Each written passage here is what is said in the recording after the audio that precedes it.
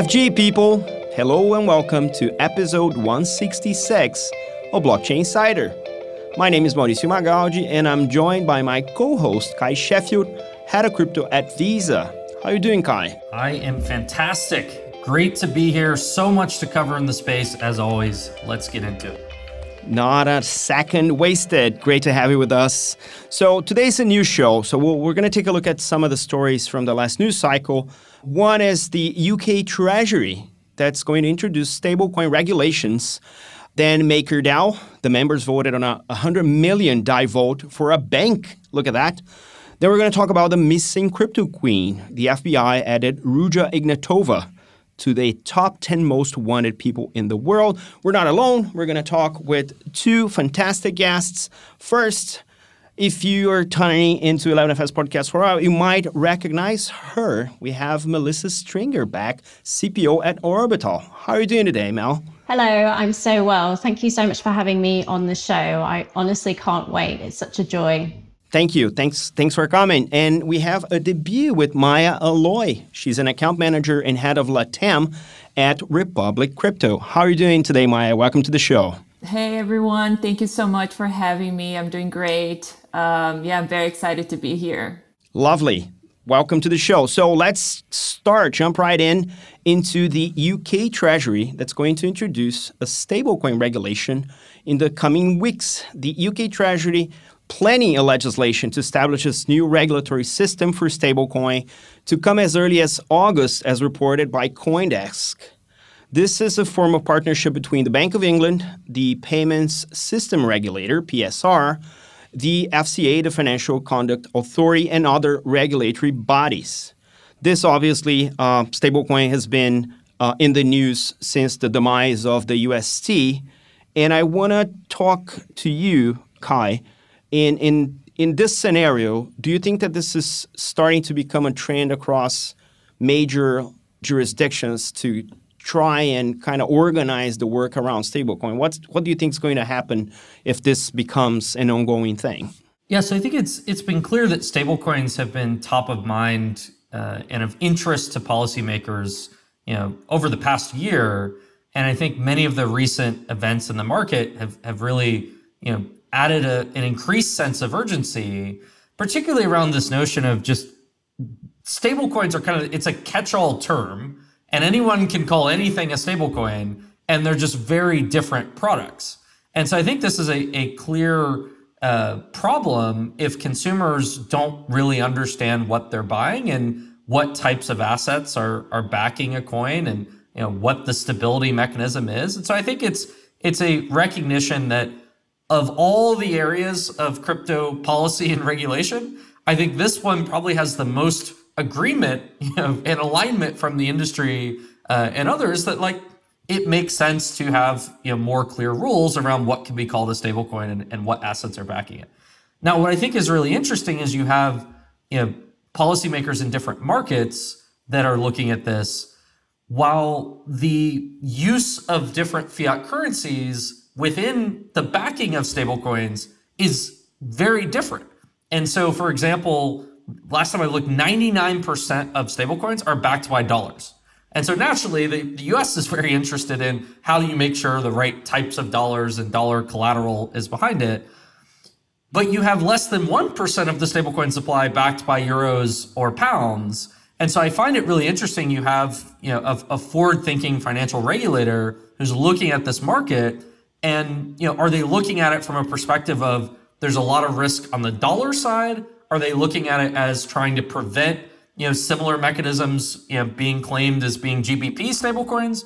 Are they looking at it, looking to spur innovation and say, should we want GBP to come on chain in a regulated and approved way? And so that's what I'm really curious to see what tone they take with this. No, absolutely at the mark here with the dollar-based stablecoins being massive. But Mel, you're based in the UK. You have UK clients as well. So what is the conversation around stablecoin with the audience? Well, it's interesting because I think you can have different conversations with different clients and people you work with and people in the industry and people who are closer to the subject matter as well. So I remember when Rishi first announced in 2021 that he was looking at the merits of a central bank digital currency for the UK.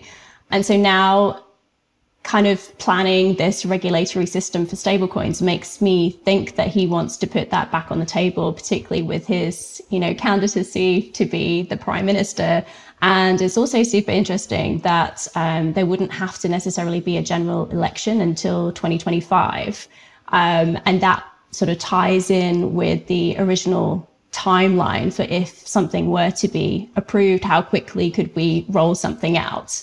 I think the crux of the matter is that it can tie into monetary policy. So I think a lot of countries around the world are wondering whether they could use a central bank digital currency to tackle inflation.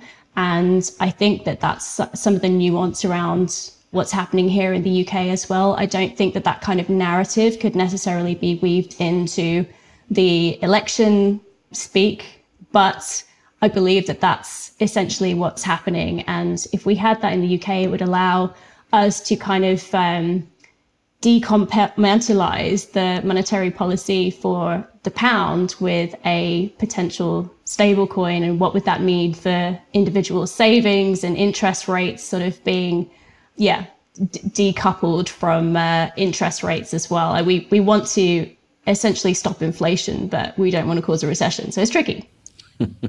Not a great time to be an economist in the line of fire. Maya, you're more of in the crypto native space, right? And you're dealing with the number of startups that are upcoming in your ecosystem. How are they seeing this? How are they?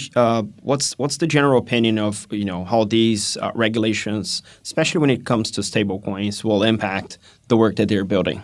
Yeah, that's a great question.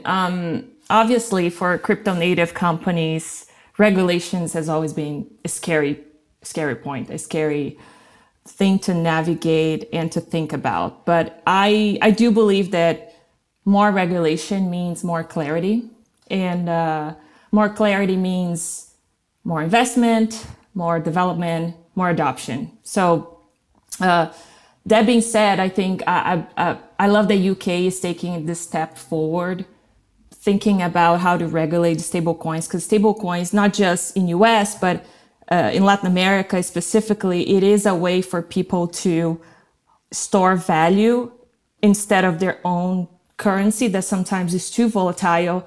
And we always say like, oh, crypto is so volatile, but currencies in Latin America is way worse. So they go to stablecoins to actually find some sort of stability. And I'm really curious to see how UK is going to start leading this way. I know that for United States it's going to take longer just because securities law and the SEC, they just hold more things in their plate before taking any step in towards regulation. They really want to be cautious on the stablecoins rules and laws. But I do believe that this is all for the better good of the industry. Yeah, more clarity means that everyone's playing kind of a level playing field. Even if you're a startup or if you're a bank, at least you know where you're touching. And this is not obviously exclusive to the UK. The US has a consultation in place. Actually, is a bipartisan bill proposed by Cynthia Lummis, Senator for Wyoming, and Kristen Gillibrand for New York, which is called the Responsible Financial Innovation Act. And interestingly enough, I read the other day that one of them put the bill on GitHub and is asking for the GitHub community to actually comment on that. So it's kind of jumping into Web3 head on to kind of do that. And collaboration is probably one of the things that will make these regulations sound and worthy for everyone involved, both incumbents and newcomers. How do you see this playing out in terms of the collaboration aspect, Kai? Have you seen any of these things actually develop into a better, more well-balanced form of regulation, even if in other types of use cases? I would say that it feels like the crypto industry, at least in the US, has been getting increasingly organized. And the Biden executive order has really been an opportunity, and I think a really good approach towards engagement and discussion and debate between the public and the private sector. And so I think that's very positive. One other trend that I think is worth calling out with this specific story is the conversations around should we create a CBDC and how do we regulate stablecoins? It feels like are increasingly coming together, where those used to be two very separate conversations. And I think the deeper that central banks go on CBDC, I think it's more productive to start with the question of what should future digital fiat-backed currencies look like, and then what are the different design options and what are the trade-offs and risks and benefits of each option, rather than trying to design a CBDC from the ground up, in a vacuum, and then figure out what to do with stablecoins without understanding that there is clearly demand for fiat-backed digital currencies, at least for dollars at this point. We'll see what the demand looks like for the EURC and for other stablecoins as they emerge. And there are clear use cases where there's product market fit for stablecoins. And so I think there's a lot that can be learned from observing and engaging with the industry around how these digital fiat currencies are being used, how developers are looking to build on top of them, what properties make them interesting and appealing, that should at least feed into what a CBDC might look like or what regulation might look like to be able to mitigate some of the risks around it. Yeah, I think the nuance is probably in the how more than in the what. How CBDCs are going to be implemented. Will they be permissionless like stablecoins currently are? Will there be standards and taxonomy that people understand and can build on top of without having too many questions? Just for us to kind of wrap this topic, Mel, when your client base is discussing this, are they worried about CBDCs? Do they have any concerns? Do they anticipate using them, or is just another piece of the software that they're using? And regardless of what, what's the interpretation there? It doesn't matter as long as the problem gets solved.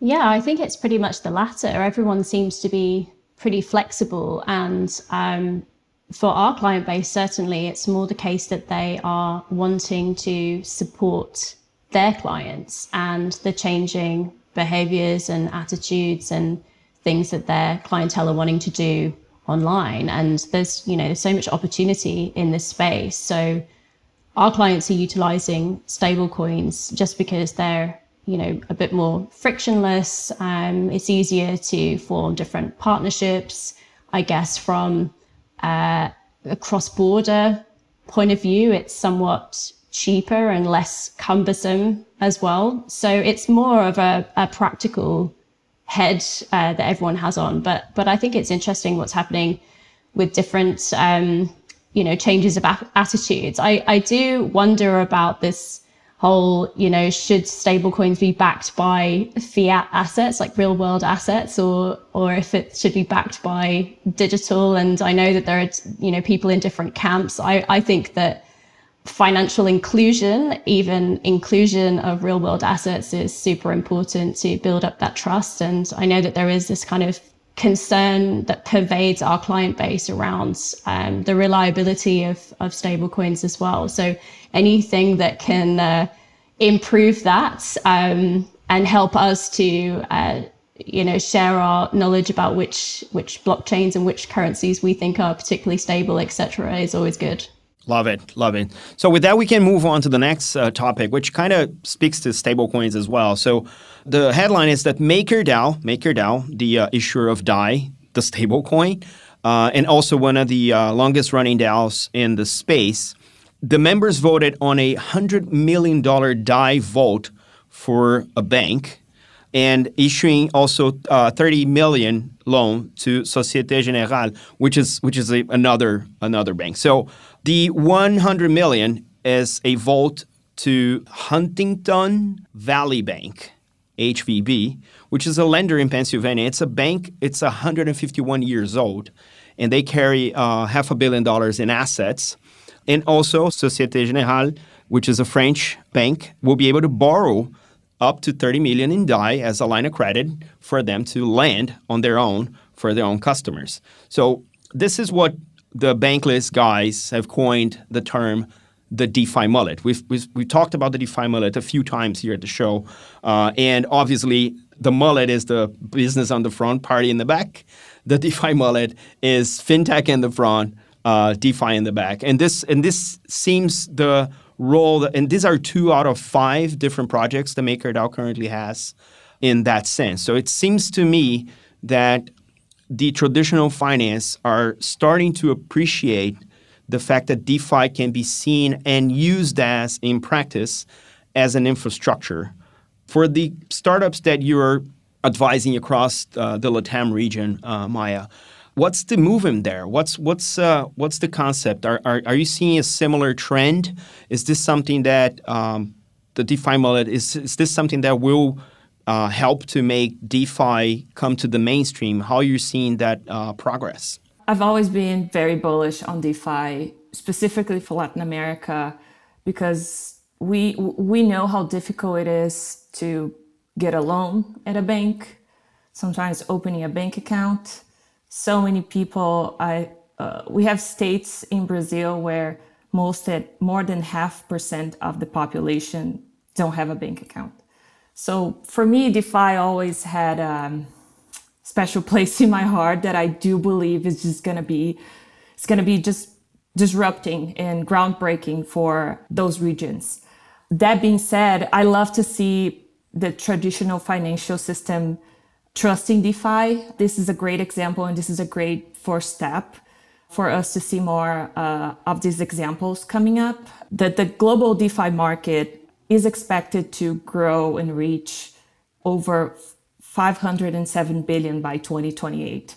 So I'm sure that we will see more cases like that because, again, I think we'll trust more DeFi as we go. Obviously, this space is still very new, and we see so many projects that don't work, or people have like awful experiences.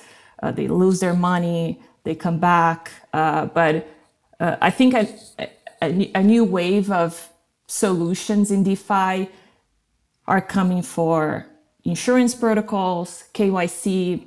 I know that KYC kind of scares people in DeFi. People don't want a KYC, but some sort of decentralized KYC, even like biometrics that you can at least control the wallet and see where is this money coming from, to just protect people and have like a fair game to everyone. I think this is what I've been seeing in Latin America, and we see great projects doing this. Like Transfero in Brazil is a great example. They are doing an amazing job providing a stable coin back to the Brazilian real, but also working with banks, with Pix, which is like the government form of payment that everyone accepts Pix in Brazil.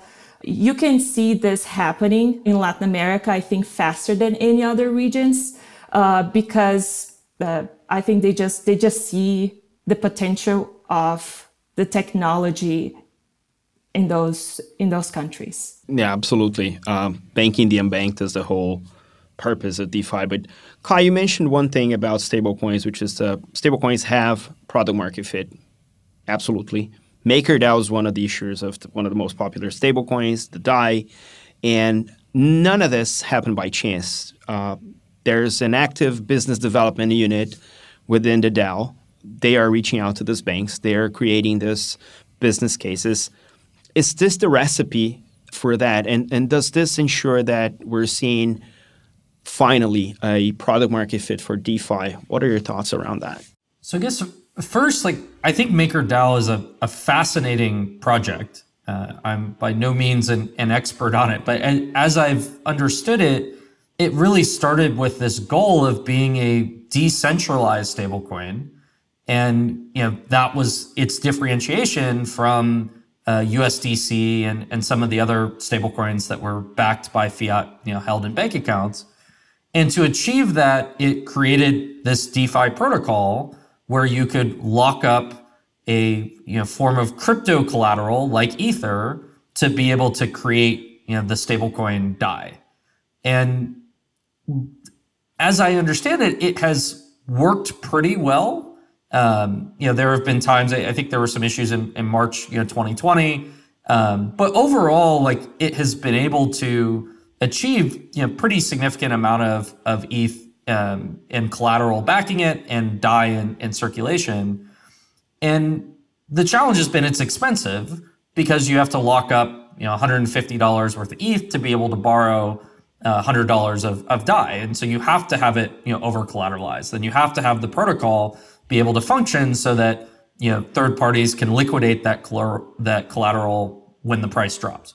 And so it has been a pretty interesting mechanism for achieving some level of a stablecoin, some level of stability based upon crypto collateral, but with the trade-off being it's more expensive, and there's the potential for black swan events if the collateral drops and you can't liquidate it in time.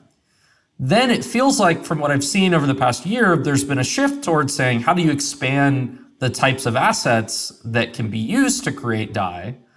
For example, I believe USDC is now one of the assets that is technically able to be used to back DAI and to create DAI.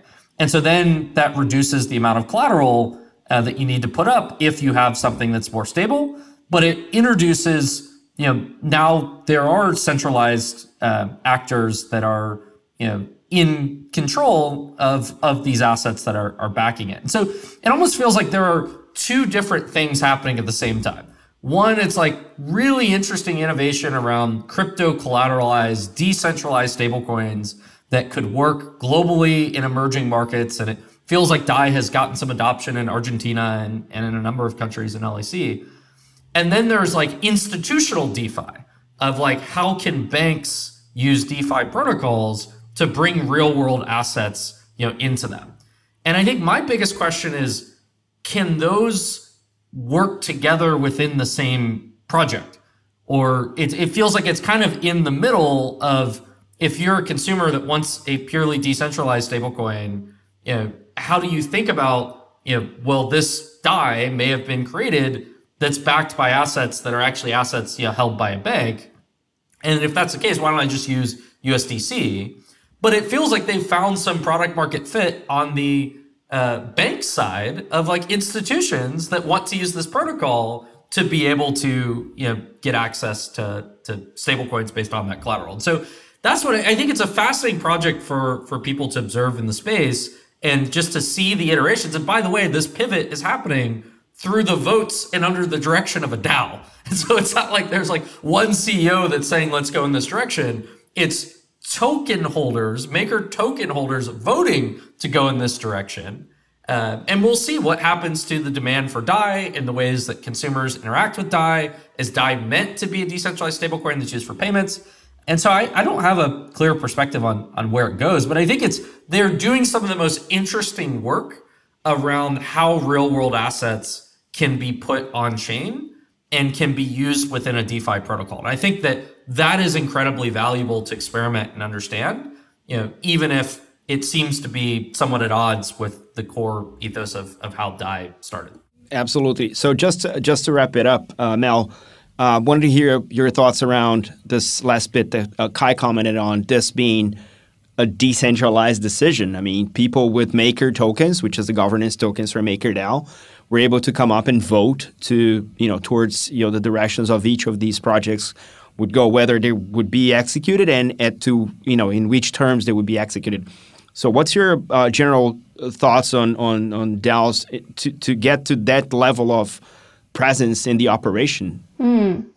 Yeah, I think it's interesting, isn't it? Like the wisdom of crowds. I would imagine that the voters are themselves like fairly knowledgeable and well researched on all of this stuff and the impact that it may have. But I think ultimately they're probably seeing that crypto leverage demand elsewhere is kind of waning. And so this infrastructure could help to support more traditional products elsewhere, but also to kind of reignite that demand. I think it's a really good thing, though, for a peer-to-peer network to be able to correspond so frictionlessly with larger institutions, and kind of demystifying that, I guess, investment banking. So, for example, traditionally banks like SocGen would want to resell their securities like this to each other, and instead they're becoming an investor or participant in this equation, meaning that they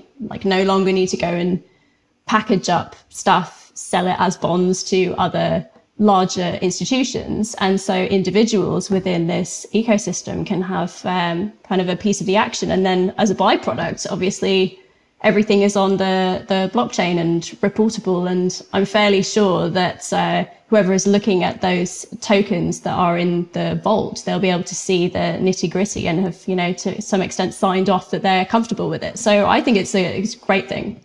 Very exciting. So with that, we wrap up this section.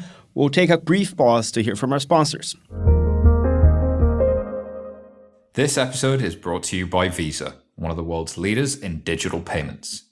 Crypto has opened up a new world of possibility, and Visa is helping everyone take part. Visa enables commerce across their network and crypto networks through solutions like FinTech Fast Track, a quick and easy way for crypto innovators to issue payment credentials. Join us in this new money movement. Learn more at visa.com/crypto. How will Web3 unlock the future of financial services and change the way we think about money? Our first ever Web3 report takes a deep dive into the biggest conversation taking place in finance, unpacking tokens, stablecoins, ESG, DAOs, DeFi, regulation, and so much more. We also take a look at the opportunities it presents for your business. For crypto natives and newbies, head to 11fs.com/Web3 report to download it today and get Web3 ready. Welcome back for the second half of the show. We're going to start off with this missing crypto queen. So FBI added Ruja Ignatova to the top 10 most wanted people in the world. Well, she's known as the missing crypto queen now because this Bulgarian woman is wanted for her alleged role in running a cryptocurrency scam known as OneCoin. Federal investigators accused the fugitive of using the scheme to defraud victims out of more than $4 billion. She has been missing since 2017 when the U.S. officials signed an arrest warrant and investigators began closing in on her. So this is one of those movie things that we hear, and we know that crypto has been plagued with some of the wildest scams we've ever heard of. So I'm going to just ask you, Maya, if you know, it's a lot of time to be running from the police since 2017. I mean, I've done a lot of things since then, and I haven't, kept running from the police. But $4 billion is a lot of money. How these things still happen?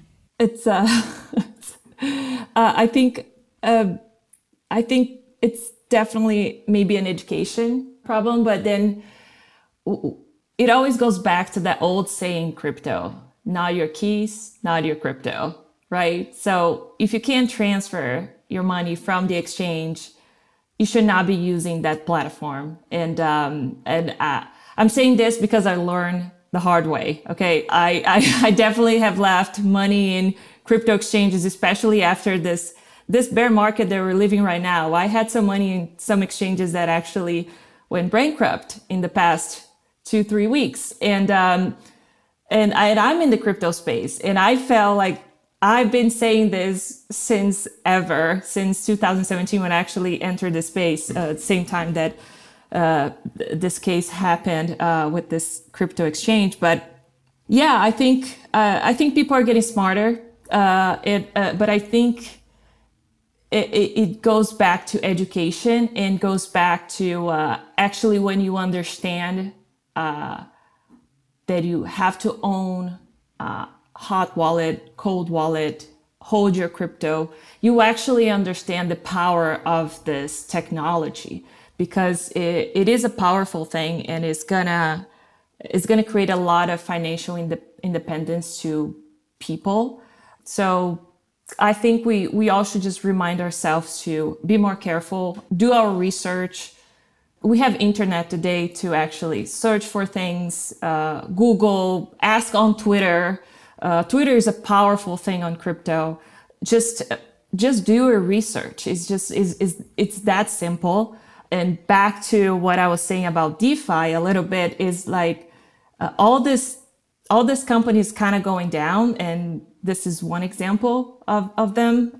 They are more centralized. So the more actually you go to blockchain and the decentralized solutions, more you see that the risk is actually lower if you go to DeFi.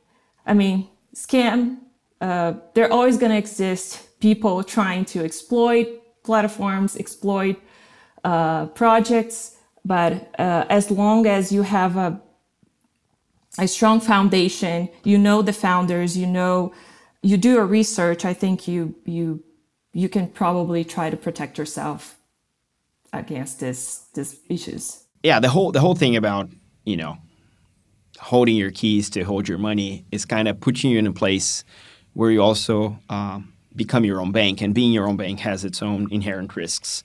So maybe we'll find within the spectrum of complete decentralization and complete decentralization somewhere where different people with different skill sets are going to fall into. Just so we can wrap this up, Mel, Maya mentioned education. So what type of education are we thinking when we talk to institutional clients that are trying to start, delving into this space? Because it's obviously our individual education is our own responsibility. When you're talking about institutions, there's, a number of different people with different profiles and different roles and responsibilities. It's not as easy to actually have them all on the same page. What are you seeing in this institutional space that you feel is being successful in actually bridging this educational gap? Sure, yeah. So interestingly and refreshingly, I'm finding that a lot of our old and perhaps in other areas more traditional institutions are actually providing really good support for this educational piece. So, banks like JP Morgan, for example, do a great job in helping other institutions, I think, to feel more comfortable. The fact that the government is looking into stable coins and digital currencies and so on. I think those sorts of high-level newspaper-worthy narratives from reputable sources is going a long way to educate people. But I think pragmatically, from a corporate viewpoint, having a look at what your competitors are doing, following a relatively well-trodden path is kind of like a lazy but relatively secure way of doing it, I guess. Choosing to invest your research wisely. So, for example, not all stablecoins are made equal. So making sure that you trust the fact that it's going to be and remain pegged to a fiat currency, for example. But then you're less likely, I think, to have institutions or corporates investing in these like hype currencies. I did like one thing, though, about this coin. I kind of found it intriguing that buyers were offered commission if they sold the currency onto more people, and that kind of bleeds into the NFT space and programmable money and the art sales, and we could go down a rabbit hole there. But I mean, there were some redeeming features, so people were not idiots for buying this coin, Yeah, it's just a complete smorgasbord of buzzwords in the crypto space in this particular case. So this is not all we're going to hear about this thing. Make sure to keep tuning in, as we'll have a very exciting conversation on this very topic to share with all you really, really soon. Kai, over to you for the next one. Yeah, so I think one of the biggest stories in July has been the announcement that Solana Labs is building a Web3 mobile phone.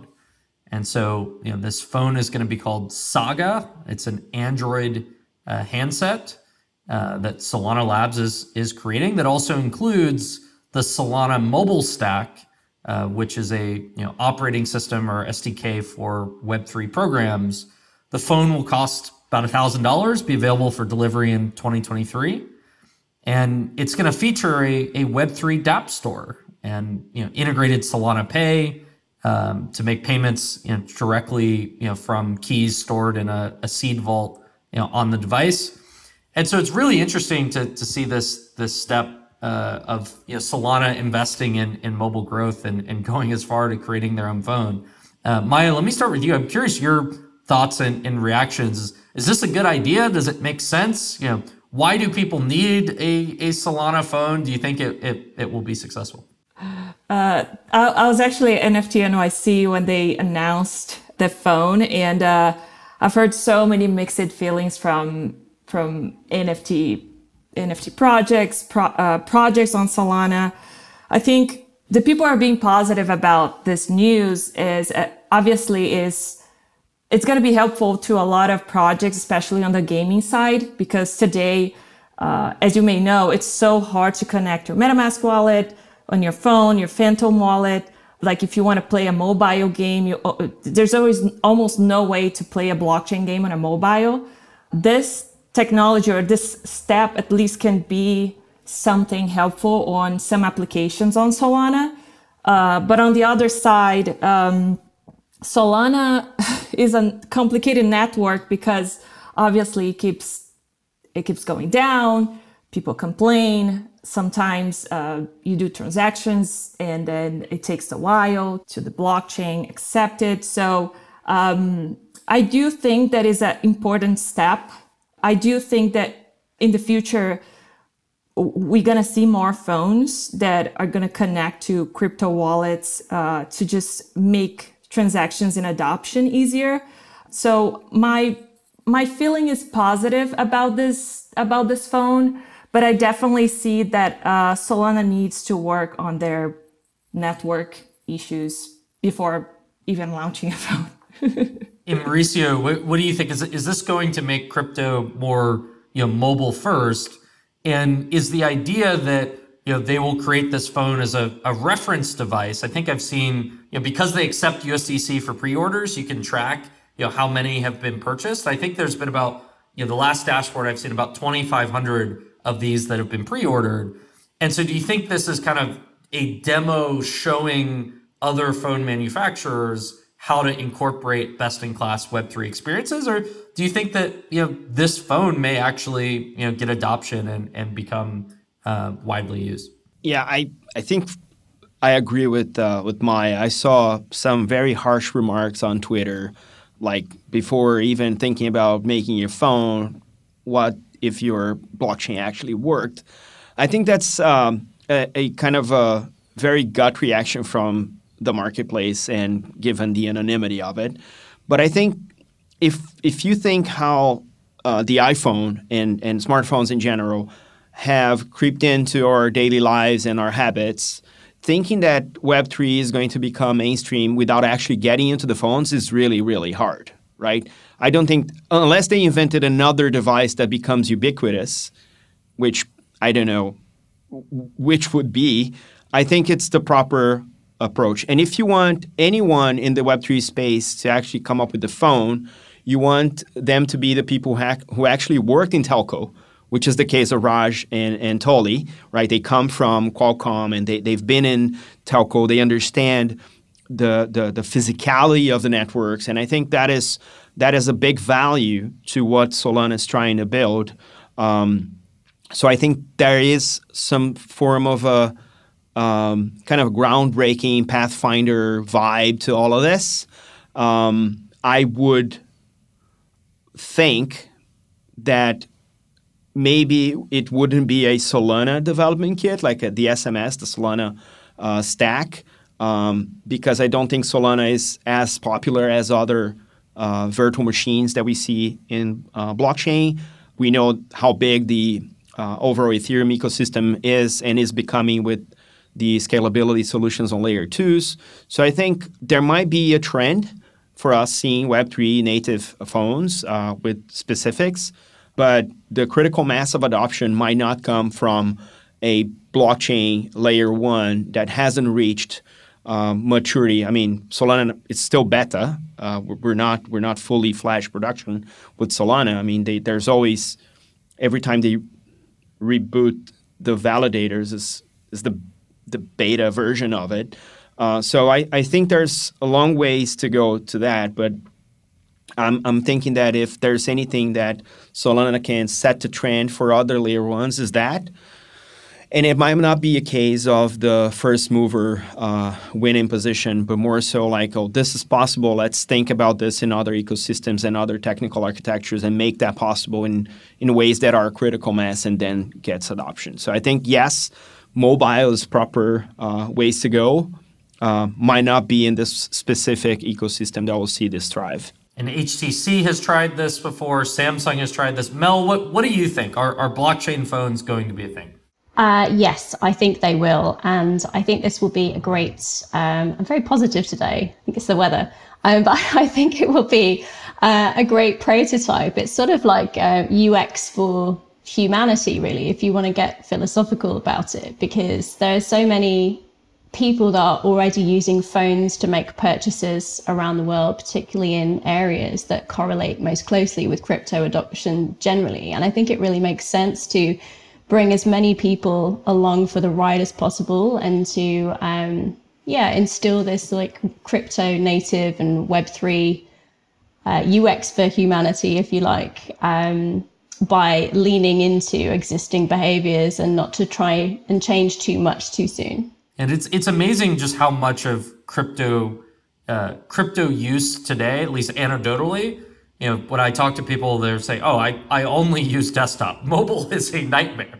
Like, particularly if you look at just the hardware wallets today, and most of the people that are using Trezor and Ledger, the most secure ways to use crypto tend to be doing so on a laptop with a USB plugged into it.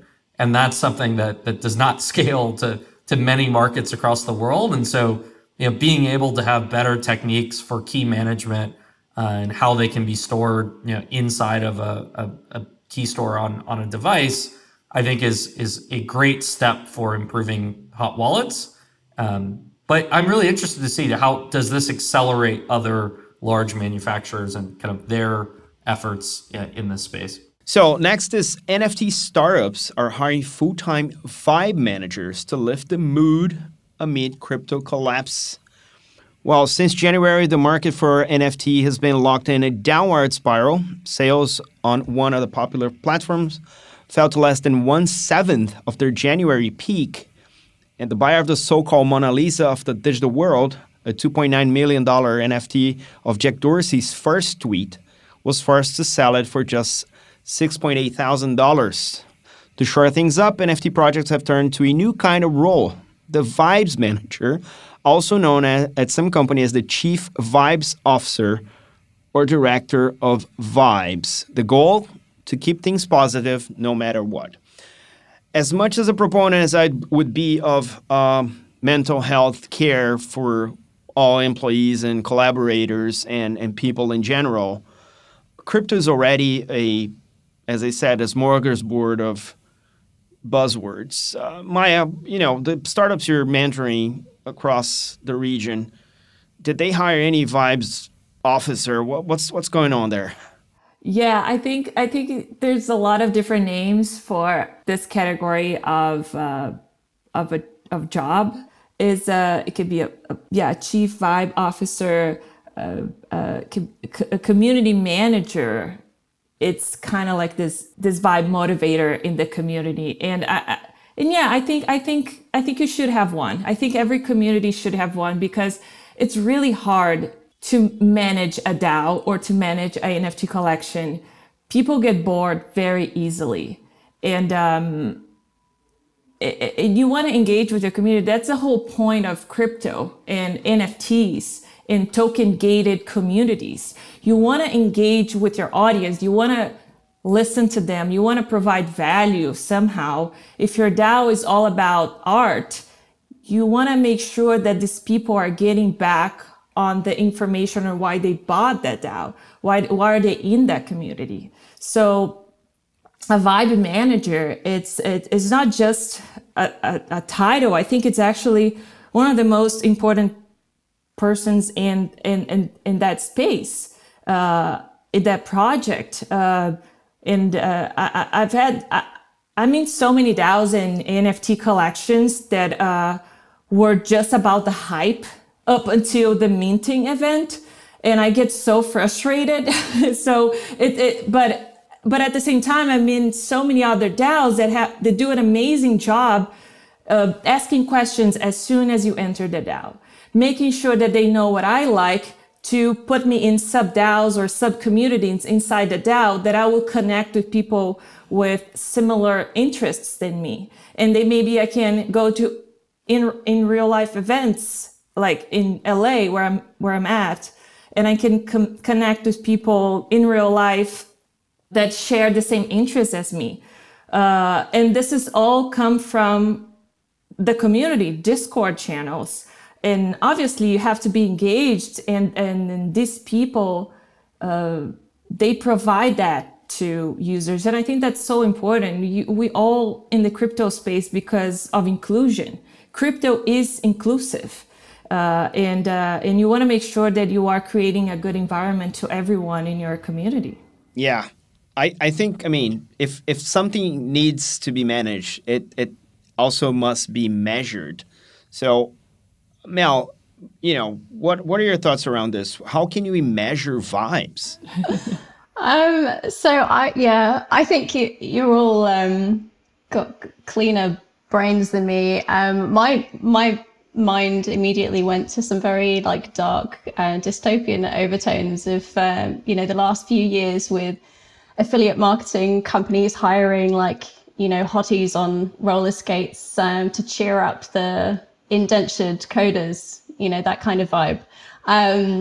So I'm assuming that they mean people that could help bolster good humor and make people feel happy and engaged and motivated throughout their work without obviously doing that. I mean, I've worked with a lot of people who I would say bring excellent vibes and are responsible for a really amazing culture. But I think the thing about culture and vibes is it has to be community based, to Maya's point, and it has to have collective ownership, and you have to feel that you're investing your soul and your energy into it and then getting something back. And it's a bit like, a savings account. You're kind of putting good vibes into the ether, and then when the thing hits the fan, you're like, oh, I can absorb some of the good vibes back because I need it because I'm having a bad day. I don't know how thin or hollow a vibes manager would be, or if it's something that would resonate with people on a bad day. I think it might be a bit jarring.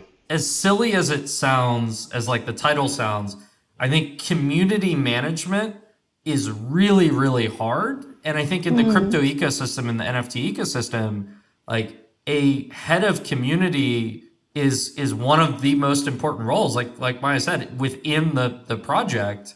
And I think particularly in a bear market when prices are down, being able to still, that's kind of the test of, is there anything there of a reason why people continue to engage outside of the price and speculation?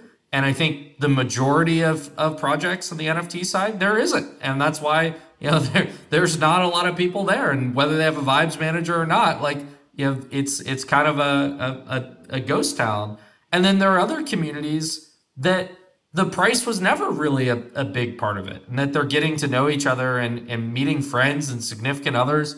I just saw on Twitter this morning someone that just got a tattoo of their favorite NFT project. And it's there are not that many products in the world that have the level of loyalty that someone gets a tattoo of.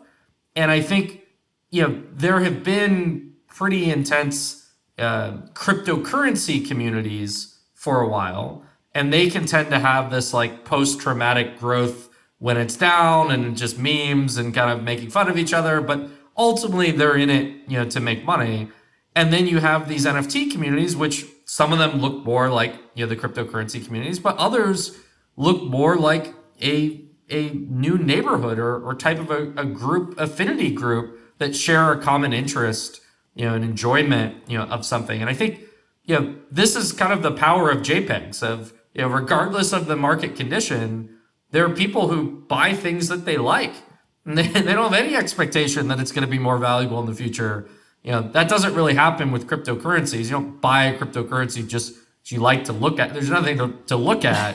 And so I think there's some really interesting kind of new primitives around, how companies and communities will be built in the future that are, experiments in the NFT ecosystem today. Yeah, absolutely. And tattooing your favorite digital art on your skin is kind of the ultimate non-fungibility, I guess.